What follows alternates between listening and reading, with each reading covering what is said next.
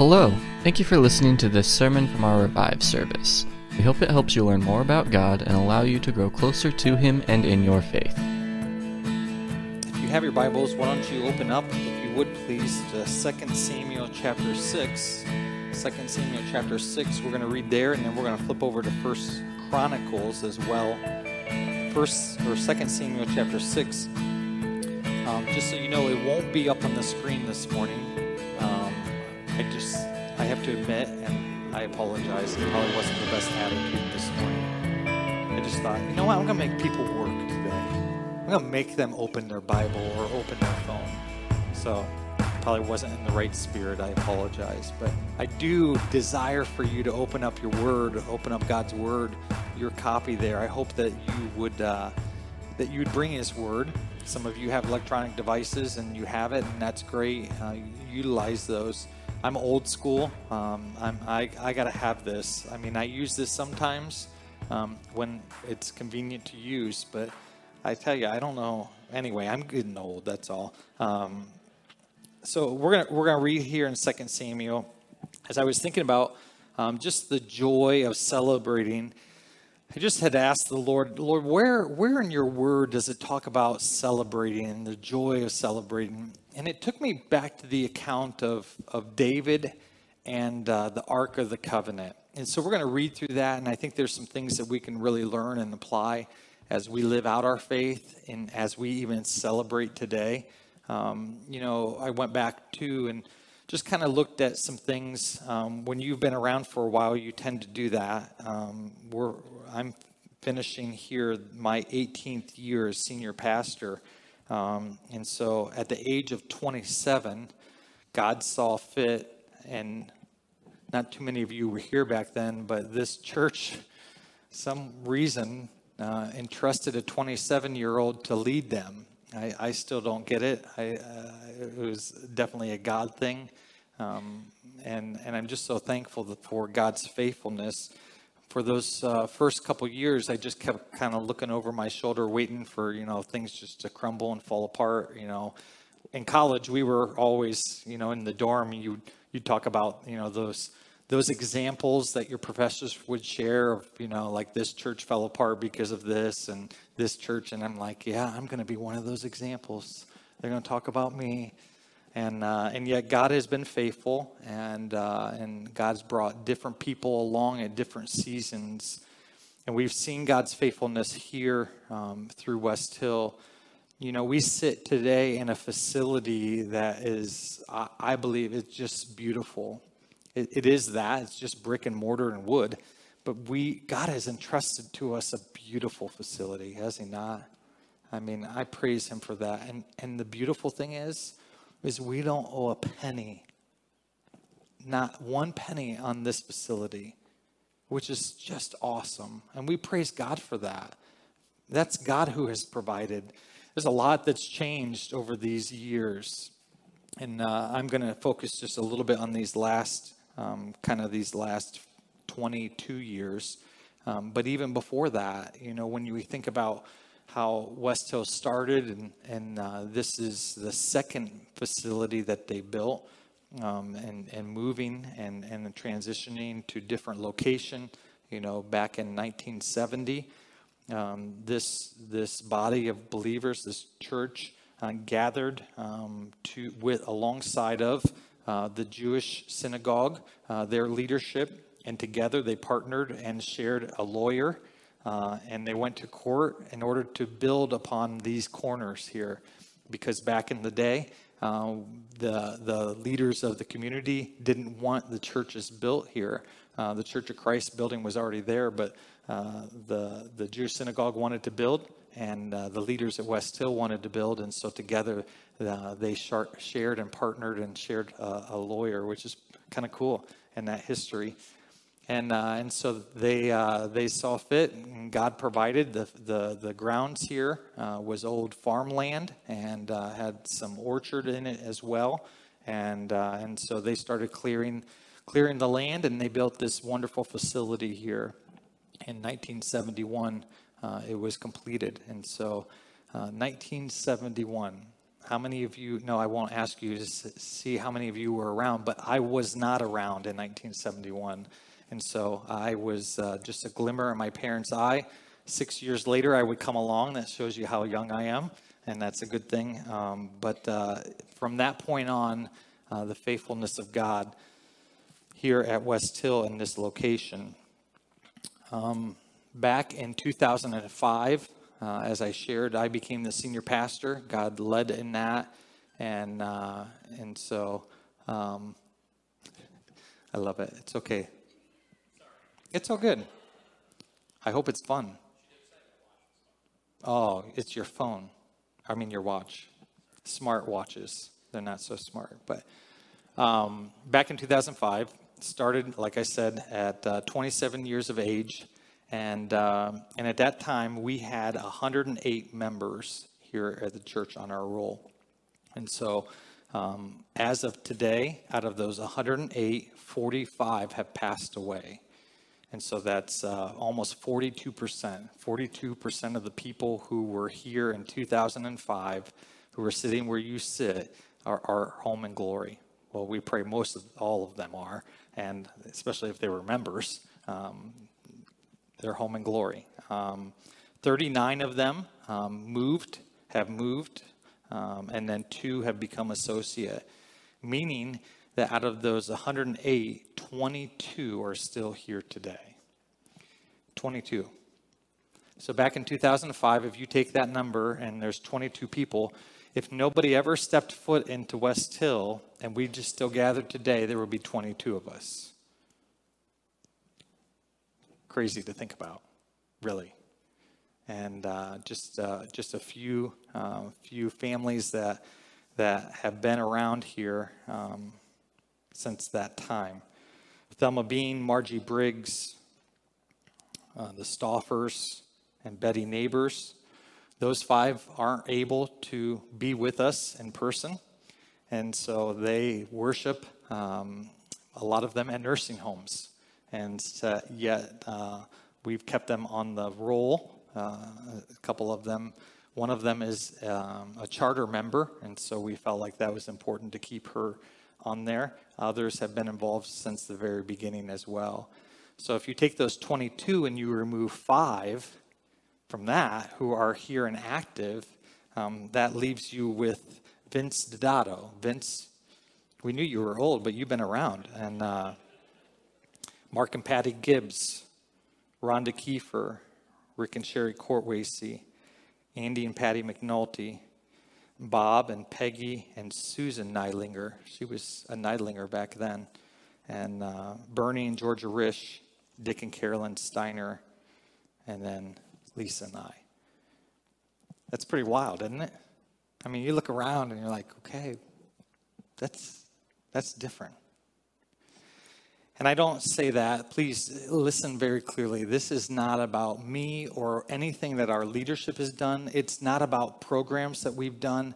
This morning, it talks about the faithfulness of God in this place and his hand upon it. Back in 2013, the women had a prayer list. And it was 3 pages. 3 pages, front and back. And it was updated in April of 2013. There were 93 women who were here at the church. Not all of them were members, but they were here and involved in some way. Out of those 94, 28 of those ladies have passed away. 34 have moved on, 6 have become associate members, and 26 are active today.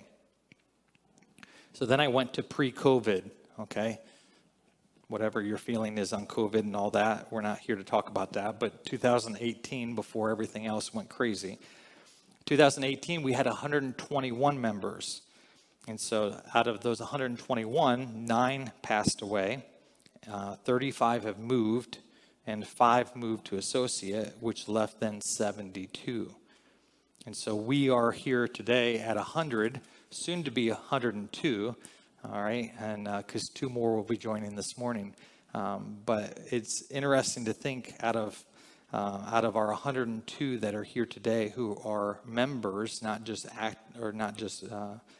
here as family worshiping regularly, but really committed members. That's 30%. 30% of our membership is new from 2018. In a world and a day and a time where churches don't see that, God has been faithful. God has been good to this church and to this people. Let's look at Samuel, if you would, with me. I'm going to read quite a bit, and then we're going to kind of go back, and I'll just kind of give a layout of some things that I think we can learn from. 2 Samuel chapter 6, we'll start in verse 1. David again gathered all the chosen men of Israel, 30,000. And David arose and went with all the people who were with him from Baal Judah, to bring up from there the ark of God, which is called by the name of the Lord of hosts, who sits enthroned on the cherubim. And they carried the ark of God on a new cart and brought it out of the house of Abinadab, which was on the hill. And Uzziah and Ahio, kind of like Ohio, which is cool, the sons of Abinadab were driving the new cart with the ark of God, and Ahio went before the ark.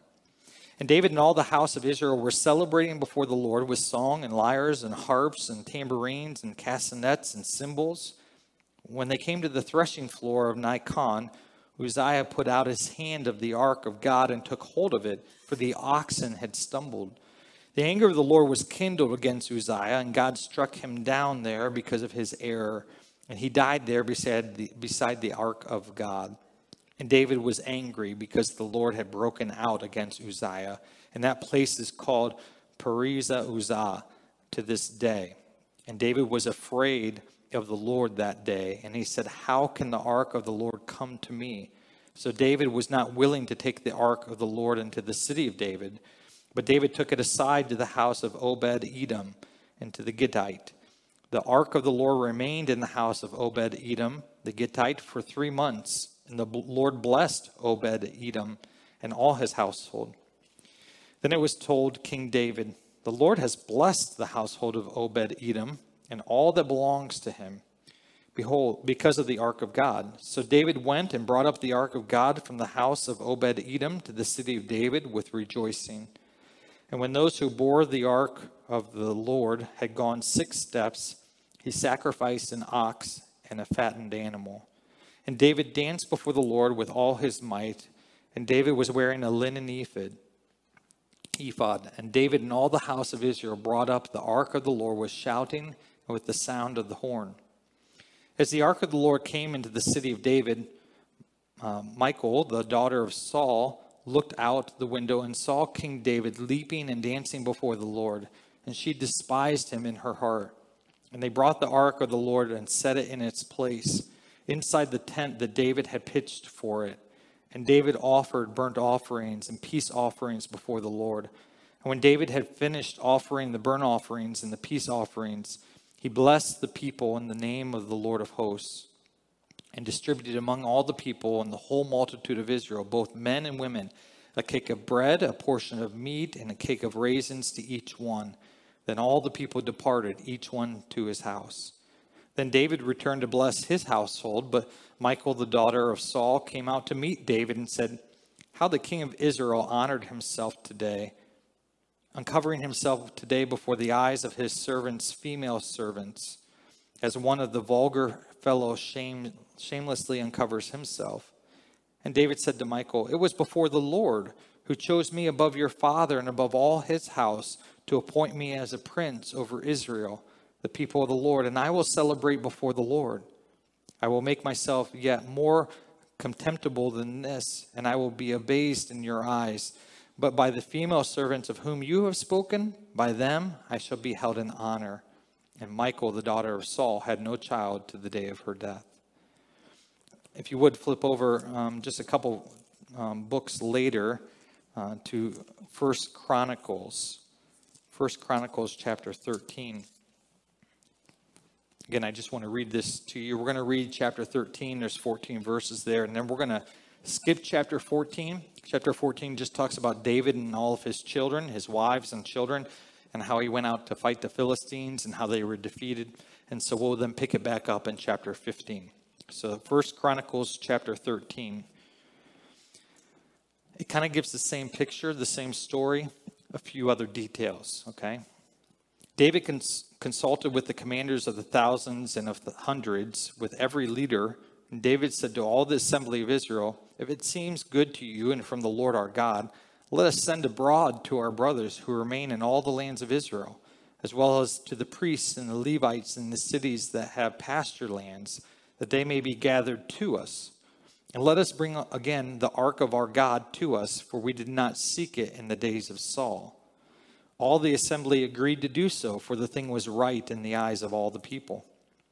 So David assembled all Israel from the Nile of Egypt to Lebo Hamath to bring the ark of God from Kiriath Jearim.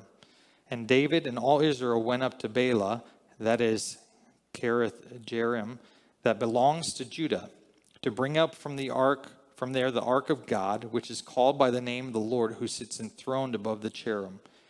And they carried the ark of God on a new cart from the house of Abinadab, and Uzzah and Ahio were driving the cart.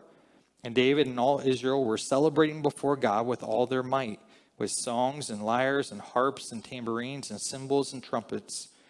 And when they came to the threshing floor of Chidon, Uzziah put out his hand to take hold of the ark, for the oxen stumbled. And the anger of the Lord was kindled against Uzziah, and he struck him down because he put out his hand to the ark, and he died before God. And David was angry because the Lord had broken out against Uzziah. And that place is called Perez Uzzah to this day. David was afraid of God that day, and he said, "How can I bring the ark of God home to me?" So David did not take the ark home into the city of David, but took it aside to the house of Obed-Edom the Gittite.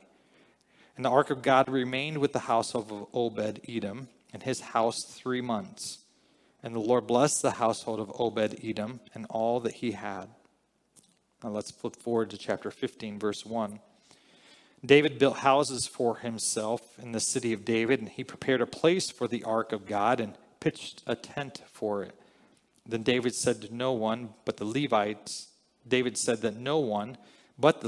may carry the ark of God, for the Lord had chosen them to carry the ark of the Lord and to minister to him forever. And David assembled all Israel at Jerusalem to bring up the ark of the Lord to its place when he had prepared for it. And David gathered together the sons of Aaron and the Levites, the sons of Kohath, Earl the chief, and 120 of his brothers, and of the sons of Moriah, Asa the chief, with 220 of his brothers, and the son of Gershom, Joel the chief, with 130 of his brothers, and of the sons of Elizaphan, Shammah the chief, with 200 of his brothers, of the sons of Hebron, Elel the chief, with 80 of his brothers, and of the sons of Uzel, Aminadab the chief, with 112 of his brothers. Then David summoned the priests Zodach and Abithar, and the Levites Uriel, Uzziah, Joel, Shema, Elam, and Aminadab. And he said to them, "You are the heads of the fathers' houses of the Levites. Consecrate yourself, you and your brothers, so that you may bring up the ark of the Lord, the God of Israel, to the place that I have prepared for it. Because you did not carry it the first time, the Lord our God broke out against us, because we did not seek him according to the rule. So the priests and the Levites consecrated themselves to bring up the ark of the Lord, the God of Israel. And the Levites carried the ark of God on their shoulders with the poles, as Moses had commanded according to the word of the Lord. David also commanded the chief of the Levites to appoint their brothers as the singers who should play loudly on musical instruments, on harps and lyres and cymbals, and to raise the sound of joy. So the Levites appointed Heman, the son of Joel, and his brothers Asaph, and the son of Berekah, and the sons of Merah, and their brothers Ethan, and the sons of Cushah, and with them their brothers of the second order, Zechariah, Jaziel, Shamaroth, Jezel, Unnah, Elab, Benai, Massa, all those names. And the gatekeepers of Obed-Edom, verse 19. And the singers Hama, Ashpa, and Ethan were to sound bronze cymbals. These people in verse 20 were to play harps according to Almuth. But Matthiah and those people were to lead with lyres according to the Sheminith. Janeth, the leader of the Levites in music, should direct the music, for he understood it. Barakah and Elakon were to be the gatekeepers for the ark. These others, the priests, should blow the trumpets before the ark of God. Obed-Edom and Jenaniah were to be the gatekeepers for the ark. So David and the elders of Israel and the commanders of the thousands went to bring up the ark of the covenant of the Lord from the house of Obed-Edom with rejoicing. And because God helped the Levites who were carrying the ark of the covenant of the Lord, they sacrificed 7 bulls and 7 rams. David was clothed with a robe of fine linen, and also were all the Levites who were carrying the ark, and the singers, and Chenaniah, the leader of the music of the singers. And David wore a linen ephod. So all Israel brought up the ark of the covenant of the Lord with shouting, to the sound of the horn, and the trumpet, and the cymbals, and made a loud noise with harps and lyres. And as the ark of the covenant of the Lord came to the city of David, Michal, the daughter of Saul, looked out the window and saw King David dancing and celebrating, and she despised him in her heart. Whoa, right? There's a lot of names there. Thanks for your patience, and I'm sure you were saying the right way to say them as I was saying the wrong ways. The truth is this. The ark was taken by the Philistines from Saul, and it spent 7 months amongst the Philistines. We can read about that in 1 Samuel chapter 6 and verse 1. So for 7 months, the ark of the God of Israel was amongst the Philistines, and they suffered tremendously.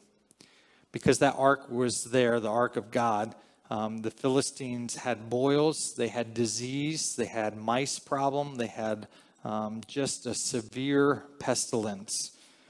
And so they said to one another, we got to get rid of this thing. So after 7 months, while they had taken it from Saul, they gave it back. The story's pretty cool how they do it, okay? You look it up and read it. You know, the Bible is pretty great to read. If you haven't noticed, you should do that. But they send it on a cart, all right? They box it in, put it on this cart. They put 2 cows, milking cows that have never seen, what's that called? The thing on their neck. A yoke. See? You guys should be preachers. Put a yoke. They had never seen a yoke on their neck. All right. They took their young calves away from them, and they put these 2 milking cows pulling the ark along with these little boils and mice that were gold. Okay. They made these golden images. All right. And so they put those in a box separate from the Ark of the Covenant. And so they sent this out, and they had just people following it on the side, spying to see where these cows would go. And sure enough, they went to the land of Israel. It went to Kiriath Jearim, which is the house of Abinadab. If you know who Abinadab is, if you don't, let me tell you who he is. He's David's brother. All right, he's the second oldest. And so he's in this town, and for 20 years, the Ark of the Covenant stays in his house. And him and his son, Eleazar, were charged in 1 Samuel chapter 7 to care for the Ark of the Covenant. So for 20 years, it sits in the house of Abinadab, David's brother. David says, hey, it would be good to get the Ark of the Covenant, right, into the city of David.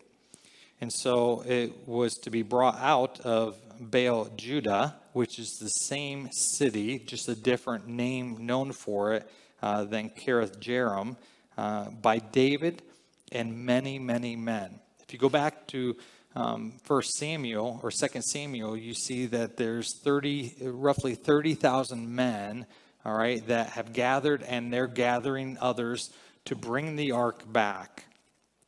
And so when they see this, they're bringing it, they want to bring it to the ark to us. It's interesting, the phrases and the words used here, because David is really, it seems to be this first time, is all about himself. Let's bring it to us. I want.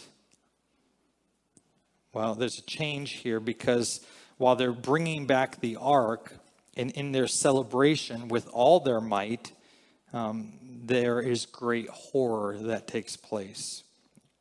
There's a phrase here, God had broken out. All right? God had broken out against Uzziah. Uzziah dies, all right?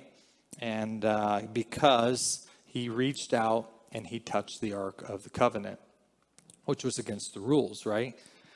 As we're reading this, you think, oh, that's bad. But let me share with you a couple other things. While they also experienced horror, it says that David was angry with God and that he feared God. And so as they went through this, they went and the ark was taken to another person's house because David didn't want it in the city of David. When he does this, there's a period of time that takes place, and it's almost like you can read, because of the reason why I read both passages to you, because there was almost like there was a realization by David that he needed time to work through. So for 3 months, the ark is blessing this home that it's in, all right? Understand, this new home is a Levitical home. Why is that important? Because before, it was in David's family's house. But David's family wasn't a Levite, nor were they charged to care for it. But they took care of it. David, when they're looking for a home, they find a Levite, and they give it to him to care for. And in those 3 months, God greatly blesses that family. And David gets word of that. And I believe at that point, somewhere in those 3 months' time, David realized that what he had done was wrong. And so David went and he brought the ark of God with rejoicing a second time. And he said this, that the Levites only could carry the ark because God had chosen them. We saw that, you reference back to Numbers chapter 4 and Numbers chapter 7 when God laid the guidelines out, the guidelines for taking care of the ark. God had helped the Levites. Interesting phrase there. The Levites were carrying the ark and God helped them. They were able to do it because God helped them. David, the Levites, the singers, and Shania, who is the leader of the music, all wore fine linen. This was linen that was an apparel that the Levites would often wear. It symbolized that they were there in the right spirit and the right heart. They were there and had clothed themselves. Again, clothing back then was critically important. When you were mourning, you take off and you put on sackcloth, and you're throwing ashes on your head. And so here, this is a celebration. This is a time where God's people were gathering, where it was a very public way of displaying God's order. There was burnt offerings and peace offerings offered, and David was blessed, and he returned that blessing to others as he celebrated in the city by handing out meat and raisin cakes, and it sounded like a fun time. Some people say, well, why do you Baptists always eat? Well, right there. I mean, you celebrate, you got to eat, and they're handing out meat and bread and raisins and all kinds of good stuff. But there was somebody who wasn't celebrating, right? Michal. Michal, in both passages, we see Michal is looking from a distance, and she observes, and she is bitter. And so when we look at this, there's a few things that I just want to highlight for us as we think about celebrating. We don't have the Ark of the Covenant to bring back, all right? We don't know where it's at anyway, nor would it be fitting for us to have it. Would it be cool to see it? Yeah, like that's what there were movies made about that. The Ark of the Covenant symbolized the presence of God amongst his people. I don't know about you, but I want to continue to see the presence of God amongst his people. Do you? So there's three things that we need to do. Just as David said, let us. So I challenge and I charge us today. Let us first, with all of our might, serve and worship the Lord. I love how in even both passages, both times David goes to retrieve the ark, the first time and the second time, even in the midst of tragedy and horror and fear, he worships with all of his might. I think sometimes we walk into church and we're just like, all right, I'm here. Got to do my thing. I don't really feel like being here, but I know I need to be here. And there's some days I get that. Some days I don't want to do dishes. Some days I don't want to mow the grass. Some days I don't want to do what I know I need to do. That's called duty. You do it because there's a duty that you're held responsible for. But you shouldn't make duty a constant motivation. If it is, then you need to check your heart. What motivates you to do what you do? It says David here and the people around him said, let's go grab this ark and let's bring it back. Because why? Because even during Saul's day, it wasn't used. It wasn't consulted. Why did Saul struggle as king? Interesting thought that came across as I studied this.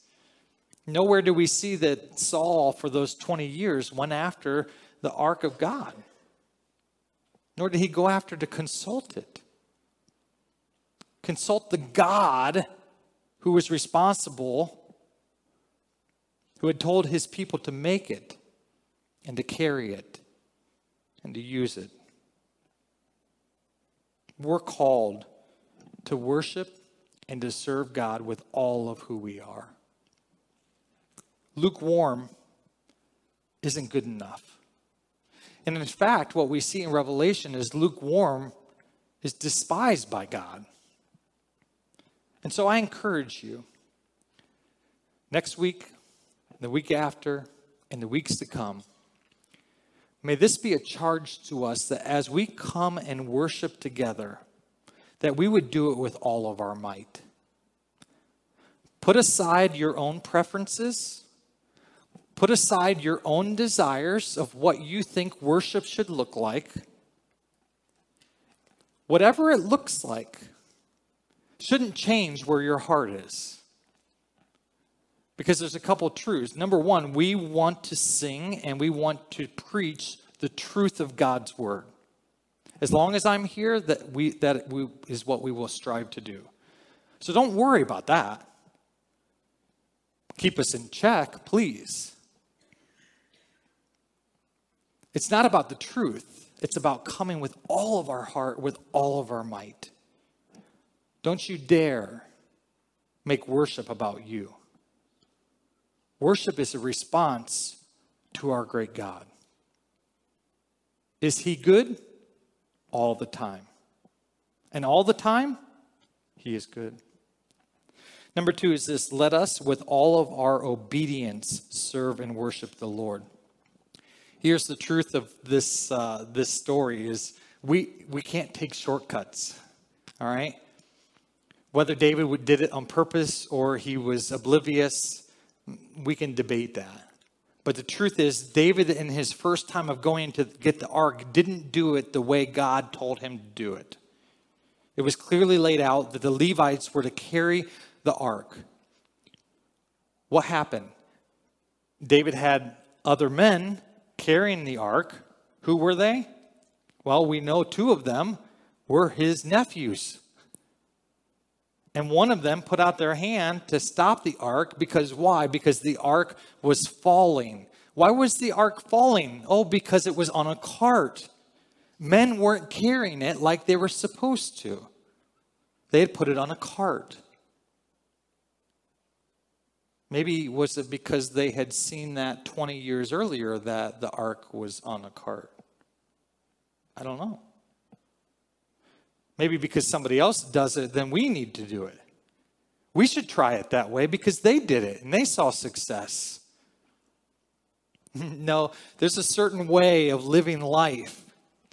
There's a certain way of coming before God in our worship and in our service. God's word tells us what truth looks like.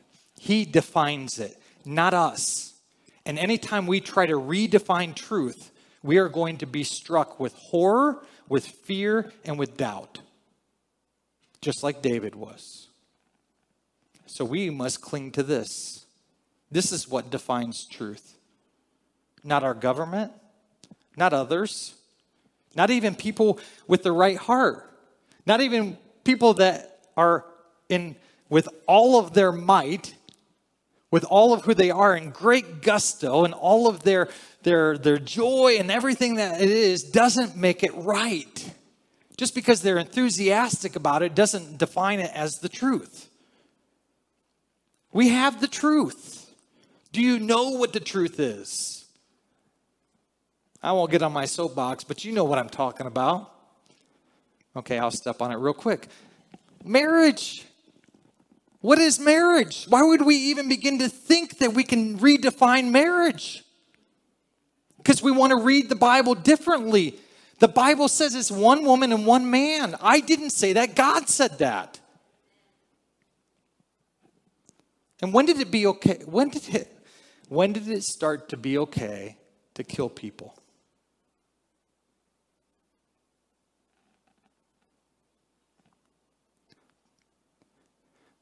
I don't know if you saw elections happen last week. And we prayed about that last Sunday. But there is one state who voted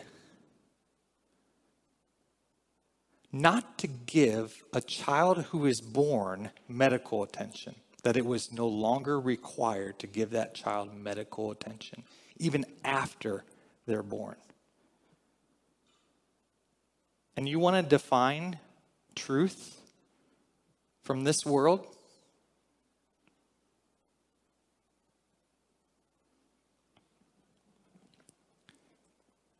It's post-Christian, all right.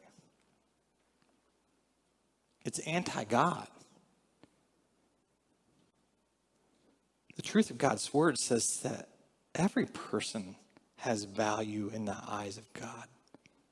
That God has formed each one of us in our mother's womb.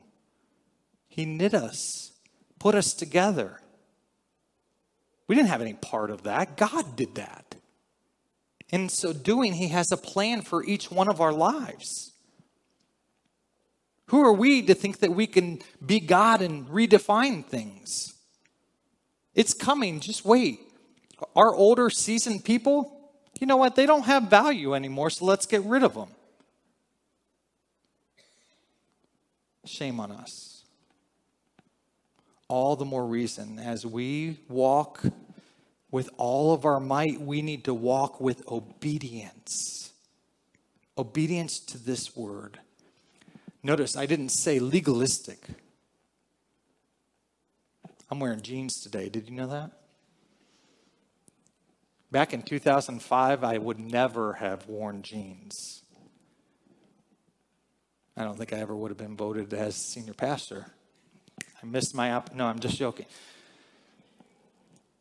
It's not about a list of rules. It's about a relationship with a God who gives us direction and guidance. And when he says, do it this way, be obedient to that. But let's not add a bunch of rules that can get in the way. Let's be wise. And let's use God's word as our authority. That's why when I stopped wearing a tie back in 2007 on a Sunday morning, a gentleman came up to me. He's no longer here. I pray he's with the Lord. He came to me and he said, Aaron, right before the service, which gotta love those people, get you right before the service. Not like I'm doing anything today, presenting God's word and need to focus on that. But hey, just wanted to say something to you. Sure, go ahead. I think you look pretty sloppy. I said, oh, okay. I said, can you help me? I said, I don't want to look sloppy. That day, Lisa must not have dressed me. So I'm like, hey, can you help me? He said, you're not wearing a tie. I said, oh, is that it? Is there something else I don't want to look unprofessional. I want to look the part. He said, no, I just think it's wrong that you're not wearing a tie. The grace of God in that moment, I smiled at him. I had my Bible with me, and I said, hey, I don't want to be disrespectful. And I said it this way. I said, I don't want to be disrespectful in any way. I said, but can you show me in the Bible where it says that I'm supposed to wear a tie? He didn't like that. I share that as an example just to say there are times that we want to make our truth. And while sometimes it's really clear when we look at the world and the darkness that lives out there, and then we come in here and we know what the truth is when it comes to abortion or marriage or lying or cheating or stealing. But sometimes we make things more important than what they really are. We put an emphasis on something that really shouldn't be emphasized, and we miss out on emphasizing what is of more importance. If he would have came to me and said, hey, Aaron, I have something to share with you. I really feel like your countenance or you're really judgmental or you're really you seem boastful. That's what I need to hear. I would hope he wouldn't tell me on a Sunday morning, but meet with me on another time. But that's what we need to be able to say to each other and confront one another in love to say, let's be obedient to God.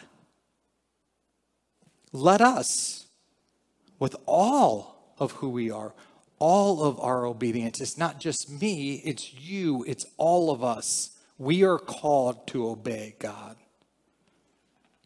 There's no shortcuts. Good intentions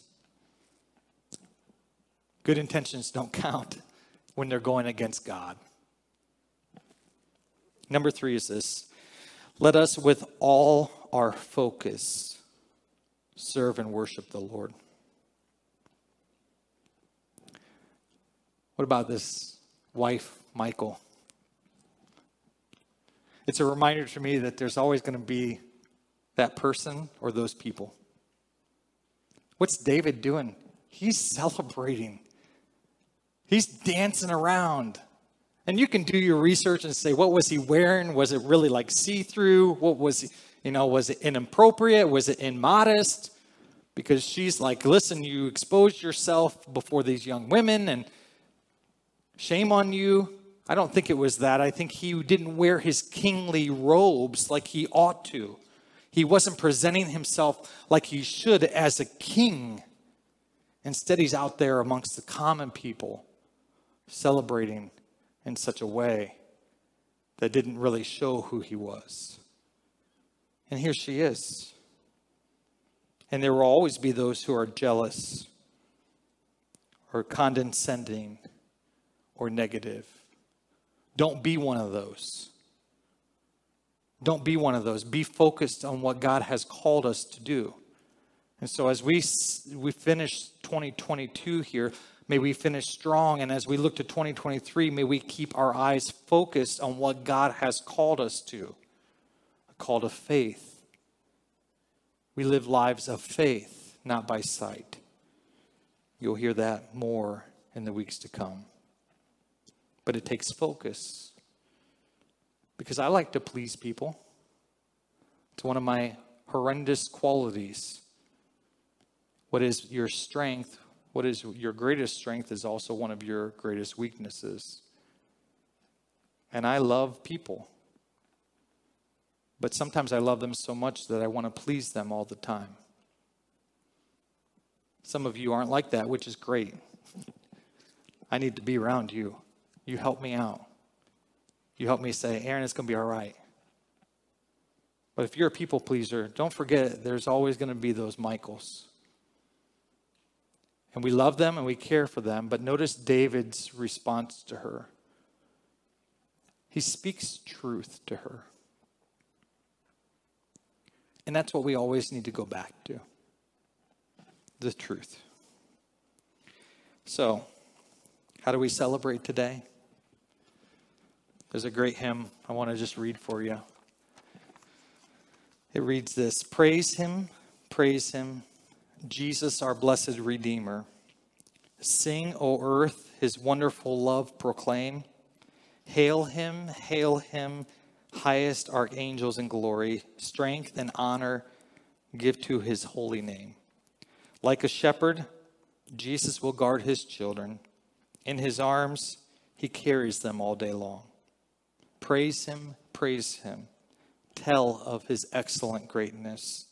Praise him, ever in joyful song. We have an opportunity to give praise to God each day. So do it with all your might. Do it in obedience to him. And don't get distracted. There's a lot of good things. But stay focused on the best. Stay focused on him. And may God do what he desires through this church. Amen? Would you pray with me? Lord, thank you for your goodness. We celebrate these years in great joy. Jesus is our rock. He is our hope of eternal salvation. It's because of his crucifixion, his death, that we have hope and we've been given life. We rejoice that Jesus, our Savior, reigns forever and ever. That Christ is coming and he is victorious over the world. We can give you praise, God, because we know who is the victor. We know who is right. We know what the ending looks like. God, you alone are God. We acknowledge that here in this place.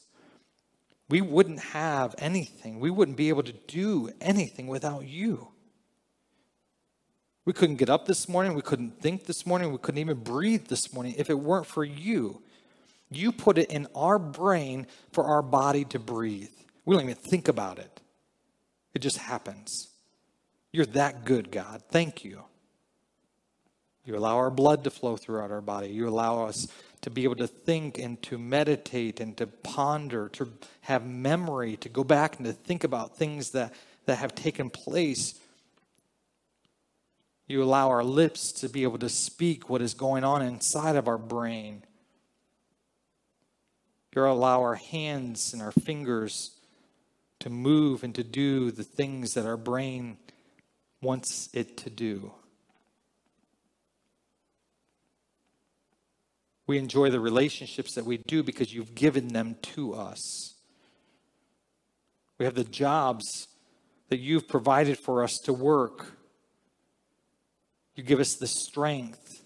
You allow us when we go to bed at night that our bodies will be, quote, recharged so that we could do it again the next day. You allow us to enjoy joy. You allow us to have feelings. To celebrate, but also to mourn. To have all those different ideas and thoughts and feelings, Lord, it comes from you. They are all a gift. We enjoy today because you've given it to us. Thank you for that reminder today. That we can celebrate you. And you're working. We can walk with you and learn and grow, knowing that there's no one here that's arrived yet. We haven't achieved perfection yet. But it's an ongoing wrestling, a struggle as we live in this world. We wrestle with our flesh, our earthly desires. And yet the Spirit of the living God lives in us. And we can listen to and abide by and obey as your Spirit guides us and leads us. Thank you for the church you've given us here at West Hill. Lord, thank you for the 73 years that you've allowed this church to be in existence, to live out faith, to share the gospel, to connect people and to grow and to serve. What a privilege, Lord, that we have now to be a part of that. And we look forward to what you will continue to do.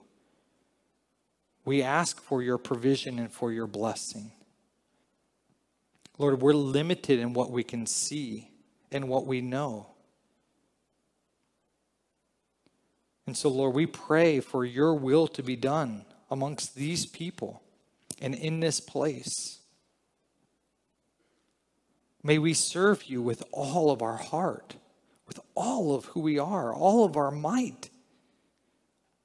May we be excited when we gather together. May you give us that excitement, that joy. May we continue to be obedient to your word. And when we fall and disobey you, in your loving faithfulness as a father, Lord, may you discipline us so that we may be quick to repent and turn back to you, so that the world may not mock you,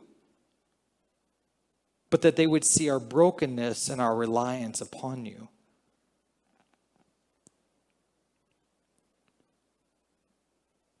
And Lord, you know there are days that we struggle. Days where we wonder if we're doing and accomplishing what you desire. And so help us to stay focused on what you called us to do, to continue to be obedient, to continue to preach the word, to teach the word, to sing the word, to raise up our children in a way where they would know you and love you, that they would hear the truth of your word. And in hearing, they may be doers of the word as they see us adults living out and doing your word. Oh Lord, we need your help. So I beg you this morning, would you please continue to shine upon us? We've spoken of your faithfulness. We've spoken of your greatness. So in our choosing and in our doing, individually and corporately as a church, may we be faithful to you. May we continue to see the great joy of walking with you, because in your presence there is joy. We love you. We thank you, Lord, for your son Jesus. And it's in his name we pray.